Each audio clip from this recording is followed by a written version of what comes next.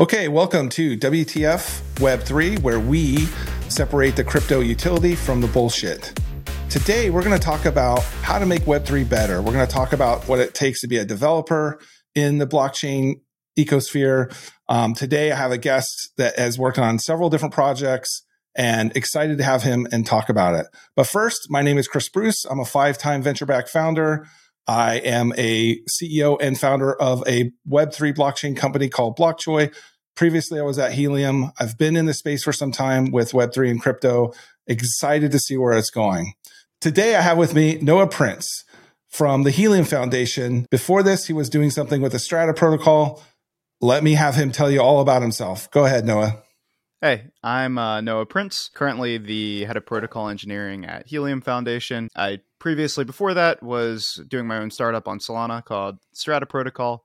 And, generally have been deving in the crypto space for about 2 years, which means I'm somewhat new compared to a lot of other people, but it's been a fun 2 years. Yeah, fantastic. Yeah, it seems like all the times I've interacted with you, it seems like you've been around this this area for decades.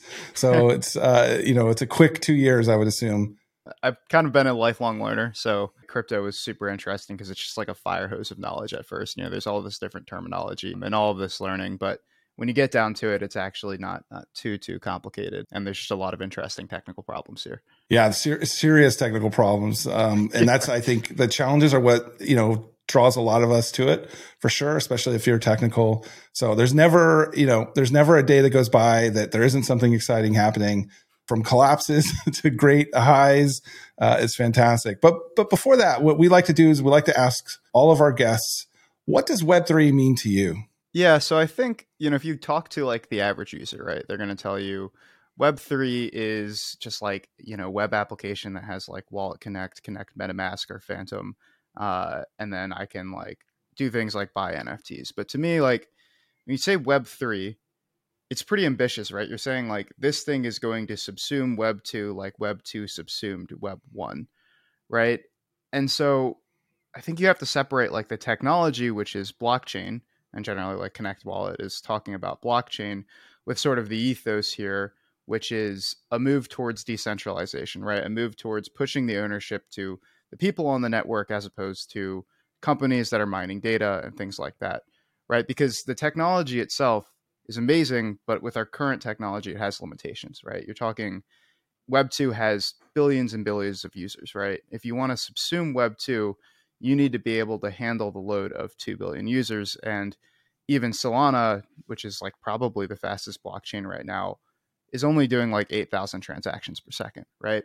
And so you do have to sort of start to separate the technology from what the actual ethos is, which to me, Web3 is like Web 2, but decentralized. Fantastic. That really is my definition as well. I really, compare Web3 a little bit to Web 1, because in Web 1, we had a lot of people owning the servers that they ran their services on.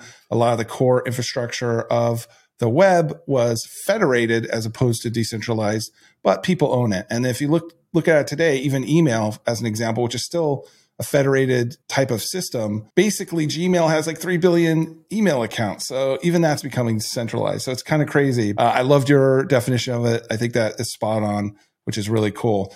And then coming back to, 8,000 transactions per second, that seems fantastic for a blockchain, but some of these Web 2 developers will probably be like, oh, what? That's nothing. So definitely some challenges in the space. And it's very interesting to see how some of these protocols are, working to solve some of these situations, which is really good. Yeah, I think it's, my background originally before I got into blockchain was in TradFi. I was working at a market maker out of Chicago doing big data infrastructure. The scale of Web 2, we were processing terabytes of data a day, the kind of things that you can only do if you can scale horizontally.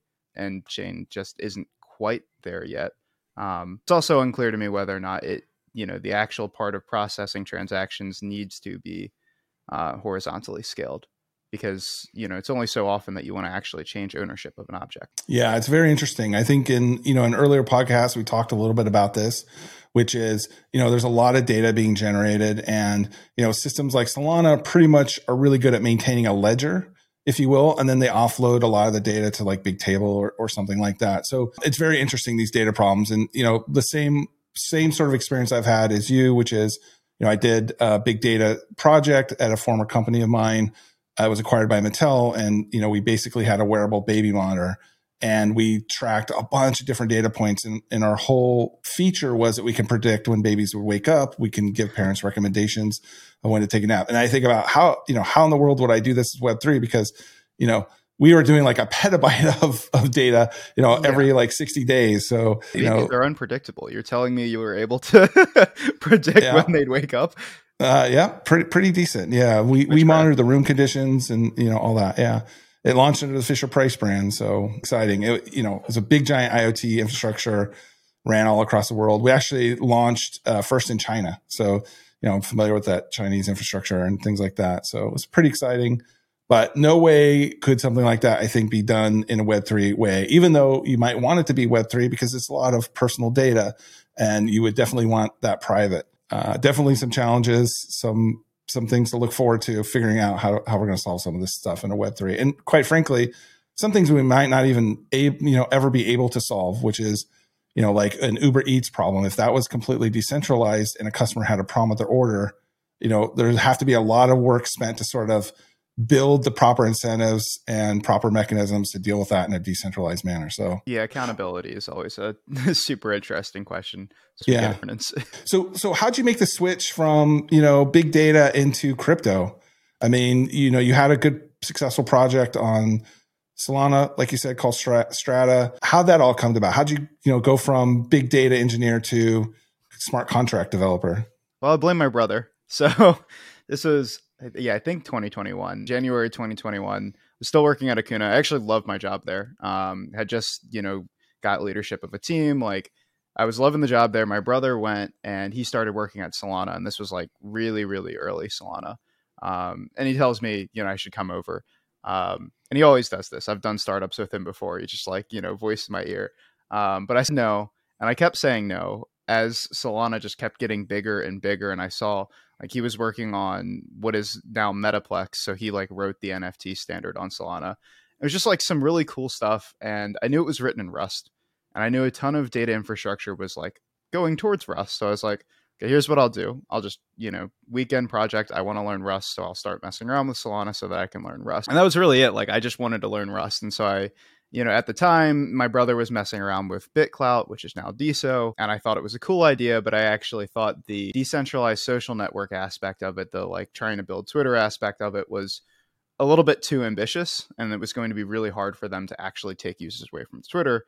So I was like, I'll just build a little toy app that allows you to create tokens on Solana and then just overlay them on Twitter. So you can just like create a token for somebody's profile on Twitter. And that was kind of my example project because I'm a very strong believer that if you want to learn anything, reading isn't going to help you. You have to like actually do something. And then, I was showing him that. He showed people at Solana. They showed their friends. He told me to put it in a hackathon. So I started putting in a hackathon. All of a sudden I was getting hit up by like VCs, and I don't know, it just like it snowballed, and it snowballed so quickly. And that like the month of, I think it was May, was just insane because I was working like, 40, 50 hour weeks at Akuna. And then I'd come home and be working 40, 50 hour weeks on, this side project. And it just kind of like, it took a life of its own. And eventually I had to, pick one. But I had always wanted to do a startup with myself as the founder. So I was like, all right, let's do it. And kind of made the jump, and then, recruited mine as a co-founder. Awesome. It sounds great because you came in sort of as an entrepreneurial approach to this, former developer, taking on something new. I love Rust. I've been using Rust for a long time. And for those that don't know, Rust is a systems programming language that has a lot of memory safety guarantees, unlike C and C++, which plague a lot of problems and are responsible for a lot of security issues. It seems like a lot of blockchains are being built in Rust, or in the case of Solana, the smart contract language is actually built on Rust. And even if you look at, Aptos, which they have their Move language, which looks a lot like Rust as well. So Rust is kind of a language that is definitely making a lot of big inroads in blockchains. Yeah, I think it makes a lot of sense for blockchains because you are so heavily resource constrained, and it's so good at managing resources. Yeah, absolutely. Yeah. Before Rust, I was doing a lot of Go development. And so I ran into garbage collection pauses and, pretty busy systems, and coming to Rust, even though it was a bit of a learning curve, the memory safety and just the low amount of overhead that everything has is just incredible. So you get such a massive performance boost. And when I look at, a Go program that was maybe, taking a ton of memory, maybe, could be as high as like several hundred megabytes of memory. I look at Rust and it's using like 11 megabytes of memory and barely cracking the CPU. It's pretty impressive. But again, there is a bit of a learning curve. I think a lot of the framework and tooling is getting much better. So it's becoming a lot easier. And definitely in the blockchain world, if you're coming from Solidity, it's definitely a bit of a culture shock. But, having a language that is useful outside of a smart contract is pretty good, because you invest in that language, you learn it. You can use it on Web 2 projects. You can use it on a bunch of projects. So I like the idea of using a kind of a more off-the-shelf language for some of these things, even though, it may be challenges to learning it. Yeah, I mean, I think if I'm any evidence, it's certainly a good recruiting tool, because I probably wouldn't have touched it. If it were Solidity, if Solana were Solidity, I wouldn't have touched it. I wanted to learn Rust. So it kind of, started getting me in there. Yeah, definitely. Have you worked on any other blockchains besides Solana, or are you just, it's, loyal because it's all in the family, it seems like? No, I actually started at one point, again, weekend projects. I learned Solidity and started deploying some programs on Ethereum, just because like I wanted to know how it works, right? I actually wrote a blog while I was at Strata on like how composability works on Solana versus how it works on Ethereum. Because I feel like if you don't do that, you're kind of missing all of the lessons of who came before you. For sure. And it seems like, the EVM is replicated in a lot of different chains as well, to try and bring some sort of, I guess, quick on-ramping on a new blockchain. So yeah, it's interesting. But I definitely like Rust. I got to check out Move. I haven't really checked that out yet, but I'll have a look at that at some point. Yeah, I mean, the biggest rug pull of them all was that you don't have to know that much Rust to program on Solana. I was hoping I would learn like deep systems level Rust, but really what you end up learning is like Solana's accounts model, everything around that, and like the amount of Rust that you have to do is like, understanding how to do arithmetic and handle pointers, but it's not really deep Rust. So I ended up having to go learn that on my own as well. Yeah, well, build some large scale applications. Like, at BlockJoy, we use Rust and we use it for systems level stuff. We use it for back end stuff. If I can use it on the front end, which we could probably, I would definitely use it. And yeah, it's just one of those languages I think is really truly a full stack language. You could pretty much use it anywhere. It has a lot of high level language features, with generics and things like this. And so you get some cool high level language feel to it, and you get all the performance and speed of a low level language, which is fantastic. All right. So Strata was acquired by the Helium Foundation, and it seems like now you're working on a new project. So tell us about that. What's going on there? It kind of made sense because they needed somebody to go build the, Solana implementation of Helium.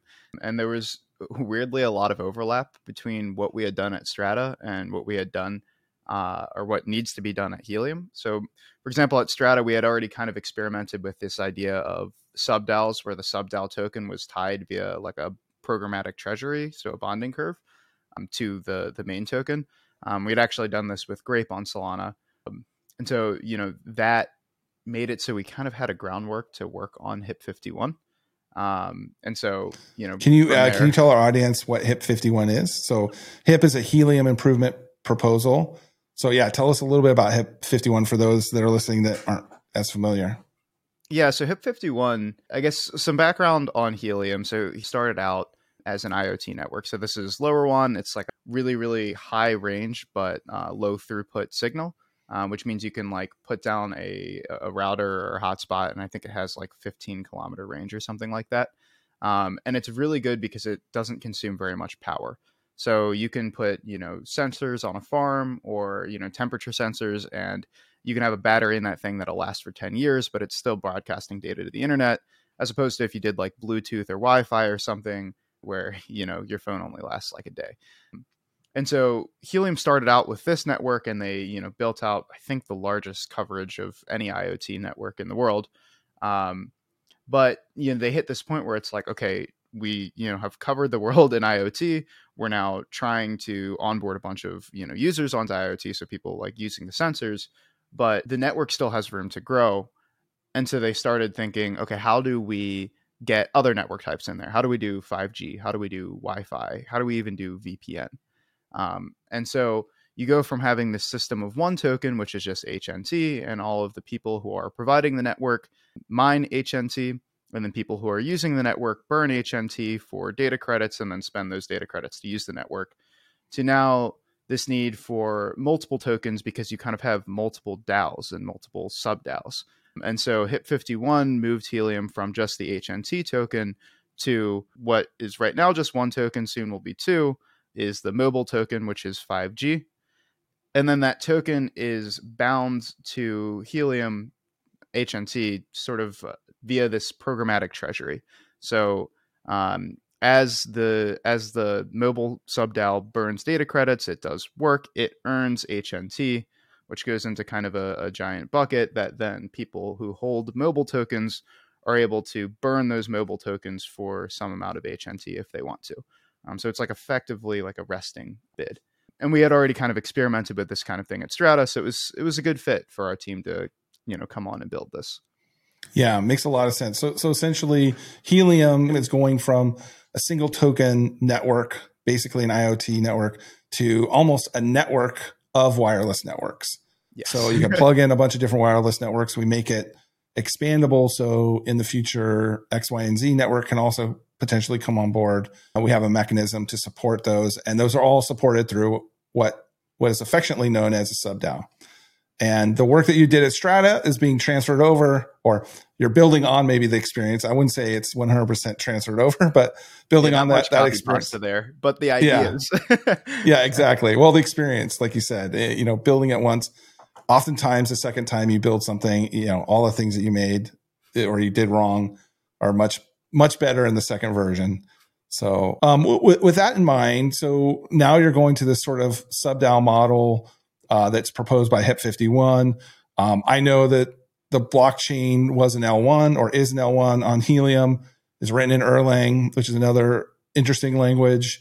And I know it had some network outages. So I think part of the decision was to move to a different L1, I think for a variety of reasons. So as I understand it, not only do we want to be able to have a much better tools for the sub-DAO network and more programmatic ability to do things at a smart contract level, which the Helium network didn't support. But we also want to make that token easier for people to consume, new exchanges and things like that. And so every time an exchange comes on board and wants to support, they have to basically run nodes for that L1, and they have to be able to support and integrate with that L1 through an API. But now it sounds like instead of using an API, they just hit a smart contract to get data out of it. Is that right?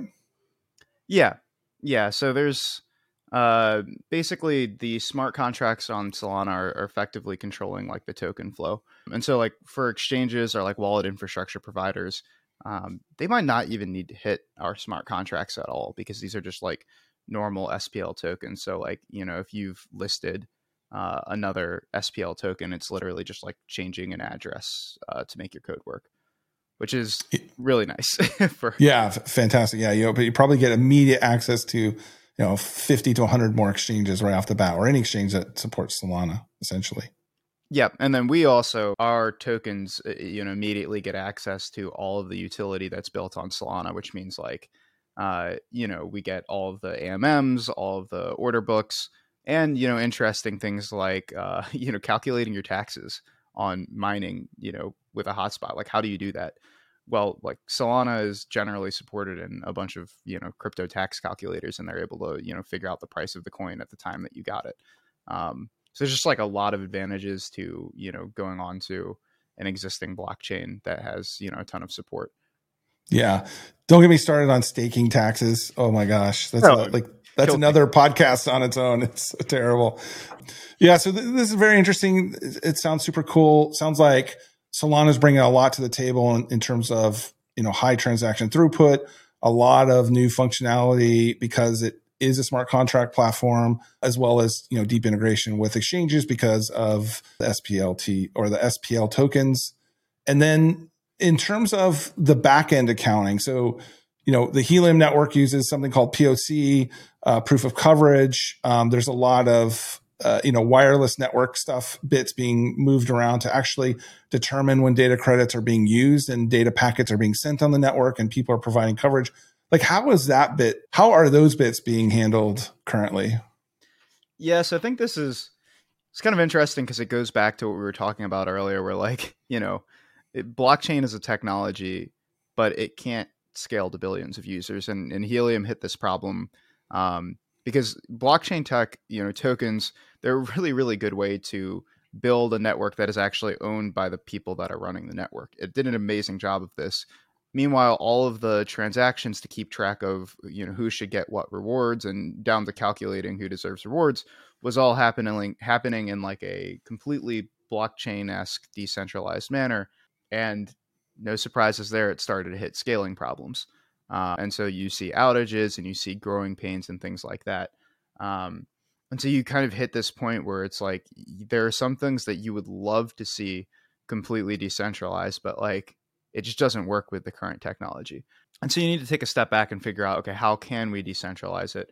What is the problem here? Like what is doing, way too much number crunching to be done in a decentralized way? And yeah, for Helium, it was this idea of packet routing and calculating all of these rewards, and proof of coverage. It just got too expensive.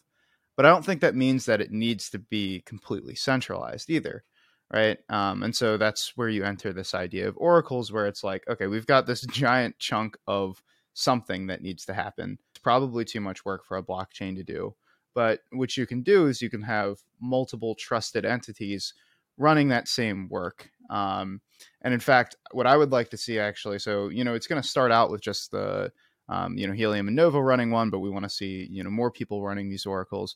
But I also want to see different implementations of the oracle itself, right? So that there's not just one canonical open source, and does need to be open source so it's transparent.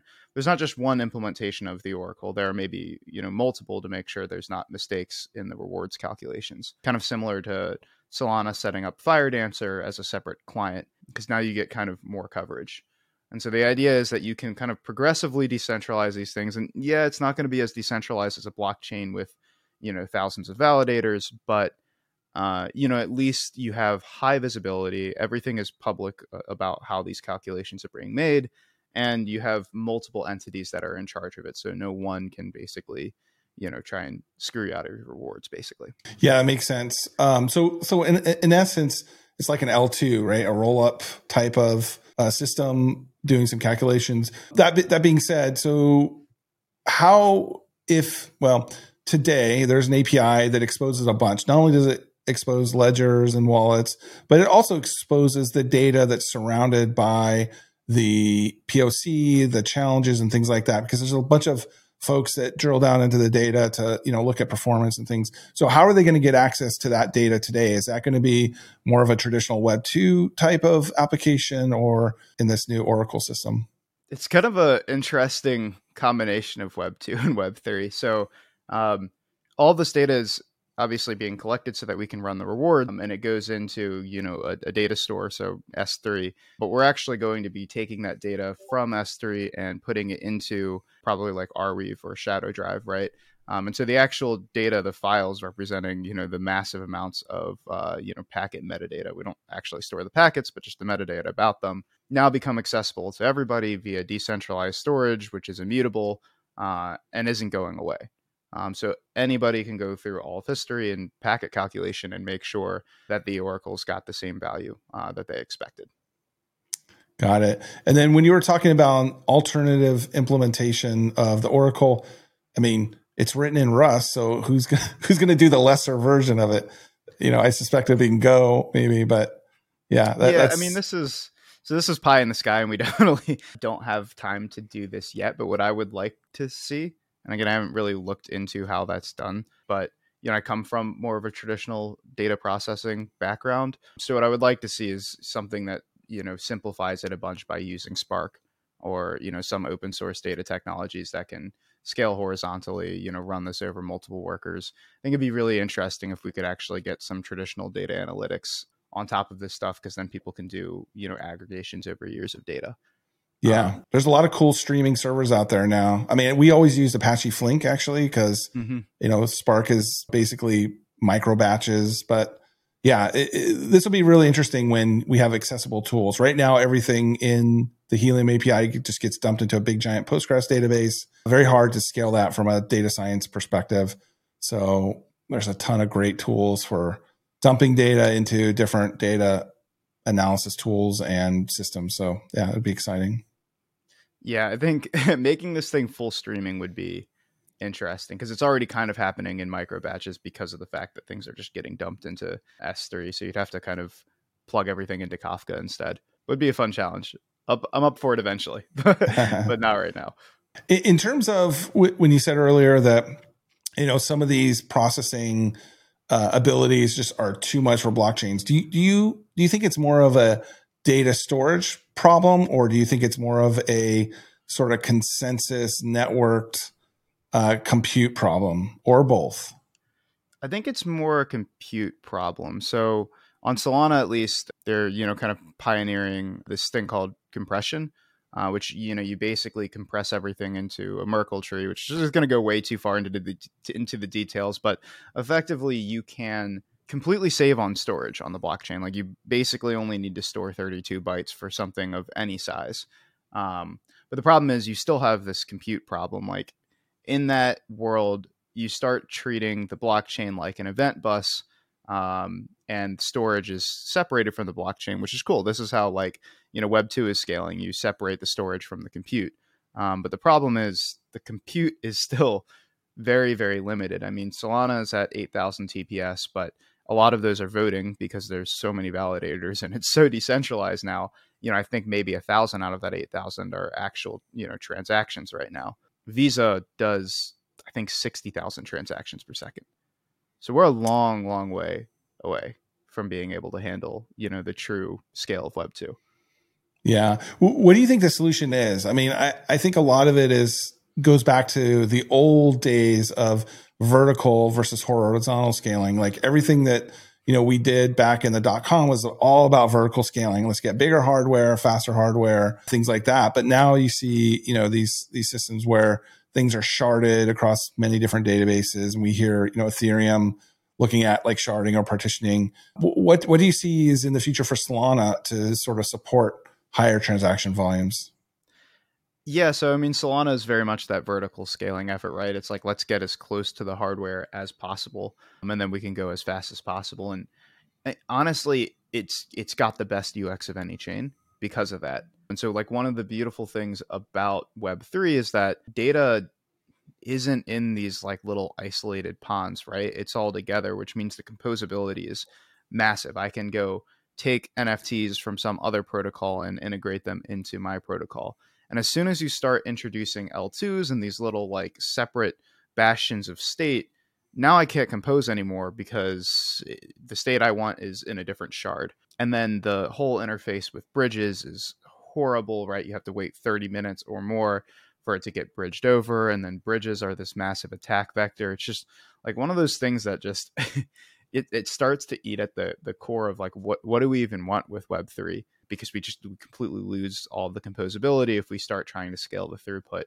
And so I think the question comes down to then like, not how do we scale to 1 million TPS, but instead what things need to be on the blockchain and what things don't. So I think it's really, really important that ownership is on the blockchain, right? Like all of your tokens are on the blockchain. All of your hotspots are on the blockchain. Like assets that I actually own, I own. But in the case of Helium, right, like the rewards infrastructure is happening in Oracle's off-chain because we knew it was too high volume to put on the chain. But, Helium has 1 million users or something like that. And users transferring around their hotspots, transferring around their tokens, even selling their tokens, like that's not going to hit 60,000 TPS. Like it's just not that much volume. So I think we need to be a little bit more selective about what we put on the blockchain. Like every time I tweet, shouldn't go through the blockchain, at least now. right? Somebody might come up with some amazing technological advancement that allows us to scale horizontally. I am still holding out hope for that, but doesn't exist right now. I think there's some interesting takes here. Like with Cosmos, it's almost like you have app chain. So you have the SDK that is common. You get bridging kind of baked in, if you will.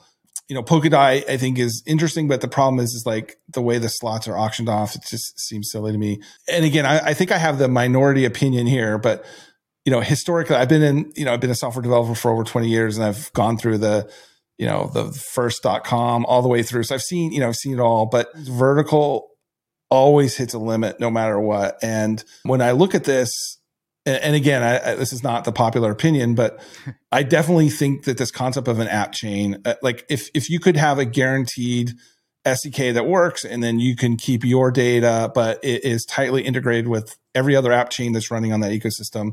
It's very interesting, especially if you could tweak some of the calculations and stuff. I don't know, what it's going to net out. I know that, pure transaction volume seems to be the most important thing right now. I don't know, when I look at Aptos and Sui, those all seem to be trying to be building a better version of Solana, but kind of the same vertical scaling. But if history has any say, vertical scaling will hit a ceiling no matter what. I mean, just historically, it always has. So it'll be interesting to see where it goes. But in the meantime, like you said, some of these problems maybe can only be solved by vertically scaling. Quite frankly, some problems might not ever be solved by blockchain. I think that the way that we're going with vertical scaling is we're going to start building purpose-built hardware, which does a lot of this stuff. But again, that can be very expensive. And even in the past, when people built very expensive hardware like supercomputers and things like this, and, back in the VAX days and the Cray days and stuff. And so they had these, beefy hardware, but at the point, the cost is so high. So it'll be interesting to see where it goes. Just me having been through this before, I definitely have a minority opinion about it, but I've seen history repeat itself quite a bit in tech. So it'll be interesting. I would love to see that work, right? Like I would love to see the horizontal scaling play work. I think the hardest part to get right with that is the composability. Yeah. If someone can figure that out, then the app chains will be perfect. There's also just Helium is acutely aware of this. Running your own chain sucks. Like, you're on call all the time. Yeah, but it was also to be fair, it was built from scratch on Erlang.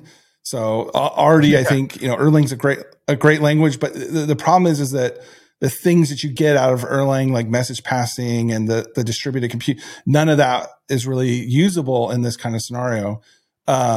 So it would be interesting to know if they had started off with Rust or C++ or C, like where or how long it would go on before it kind of hit the wall. Definitely think it would hit a wall for sure. I definitely think that, migrating a lot of this stuff to kind of an L2 is the right move. And in time will tell. But again, back to your take, the composability is probably the most important thing for developer experience right now, and be able to quickly build and build usable functionality today. That's the easiest way to go. But like you said, the bridges between these things are very rough. The only way is if, you're using a common SDK that's been tried and vetted, and it's all baked into that. But then again, who knows? Yeah, the time constraints start to become a problem. And the design space is very different when you need to take an action and wait 10 minutes versus take an action and wait a second. And you just feel it like as a developer, right? I mean, even from like a UI developer perspective, you're like, okay, I can do a spinner for 1 second versus something like ETH that's going to take, minutes and minutes to settle. It's like, all right, we'll email you when it's done. Yeah. Most of the goal for Web2 has always been, you want a response in less than 30 milliseconds. Usually 23 is like the magic number. Or else, it becomes noticeably slow. So there you have it. I mean, we're still far away, but again, I think that these are the challenges that are drawing us technical folks to it, because they're tough challenges to solve. And I don't think any of us have a clear idea of how to solve it, but I definitely believe that we'll figure it out at some point. Yeah, we'll have someone, we'll have like a Richard Hendricks from Silicon Valley. He'll just magically. Perfect. The perfect example. So coming back to Web3 and your definition, Web3 is really utility, is decentralized. Are there any Web3 projects out there even on other chains or what have you that really look interesting to you? Is there anything that you want to share with the listeners that, hey, go check this out? I don't know if listeners are going to be interested, but I think one of the coolest things on Solana is that it's able to handle a central limit order book. Just because I'm coming from that like trading background, I think they're a lot better than AMMs in a lot of ways. But like right now, OpenBook kind of requires a crank. And so there's this gigabrain on Solana named Jerry. Some people call him Professor. And he's building this thing called Phoenix under Ellipsis Labs. And it's this like crankless order book where he's just like, he's one of these like brilliant people from high frequency trading platforms. And he's Jane just come Street. to, yeah, I think he came from Citadel. And he's just like optimizing the shit out of it. It's going to be pretty interesting if he can get it shipped. He's also the guy that came up with compression on Solana. So he's a very smart guy, and I'm interested to see what he does. But the devil's going to be in the details. You got to go from like the academic definition of how this thing works to like actually getting it and scaling it out. I think that could be really interesting for crypto if you can actually have a viable order book. Yeah, definitely. Yeah. And you mentioned DeSo a little bit earlier. We had DeSo on recently. So yeah, definitely exciting to see a bunch of projects coming out. With that, I thank you so much for coming on the show. It's really great to get your insight. We wanted to talk a little bit about governance, but we kind of ran out of time. So maybe I'll bring you back, but it's great to hear about, as a developer and just kind of how you got into it and some of the challenges that have been headed your way. So thank you very much for coming on the show. Thanks for having me. Definitely. Thanks everybody for listening to today's episode, WTF Web3, where we figure out the utility from the bullshit. Thank you.